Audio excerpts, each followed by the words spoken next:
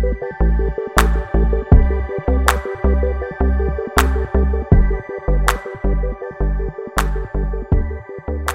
I am a huge fan of being able to tell the whole gospel story of Jesus, start to finish. Leave no stone unturned, leave no part of it out. At least cover the overarching story of Jesus in its entirety. But the fact of the matter is, that's not necessary. At least it's not according to the life of Jesus himself. You know, it's interesting in the course of modern evangelism. Uh, the pressure seems to be on getting it all together in one soundbite, one elevator speech that's ready and loaded for anyone who asks a reason for the hope that you have. And again, I'm a big fan of that, because if someone did want to know everything about Jesus that they needed to know, I'd want them to know real quickly that we're all fallen away from God because of our wrongs that pushed us away from Him. Second, there's a forgiveness earned by Jesus at the cross. Third, there's a faith that receives that which Jesus did on the cross as it counts for us. And finally, there's a freedom. The resurrection of Jesus really does make a difference in our lives today. We live a fuller, freer life in Him. I'd want to be able to say all that if someone asked. But the fact of the matter is, it's not presentations, it's pieces. And we see this in the life of Jesus.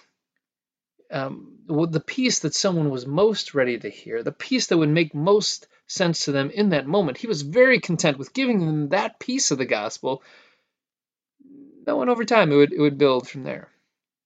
So, for example, sometimes Jesus says it's like sowing seeds, and other times he tells people the gospel is like tossing nets and catching fish. To Nicodemus, it was about being born again. But to a guilt-ridden woman at the well, it was more like drinking the living water, which was Jesus. To a grieving woman, he says, I am the resurrection and the life.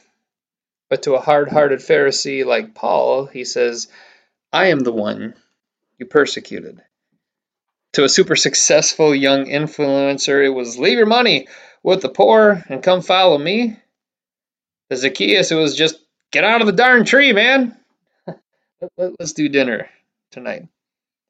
So many times Jesus made it as tangibly simple as come to me, come follow me. We'll go where we're going from there. And other times he just opened the spiritual riches of the gospel by saying that the Son of Man must be lifted up, and 3 days later he will rise again.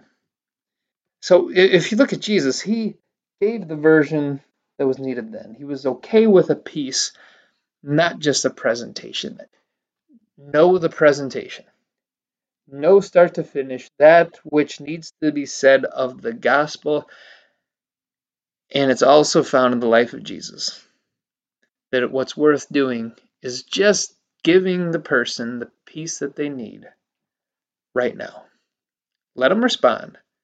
Let them make it their own. And let them piece together the great gospel story of Jesus. It's relationship, it's journey, more than a brilliant flash in the pan, and we got to respect that process as we go.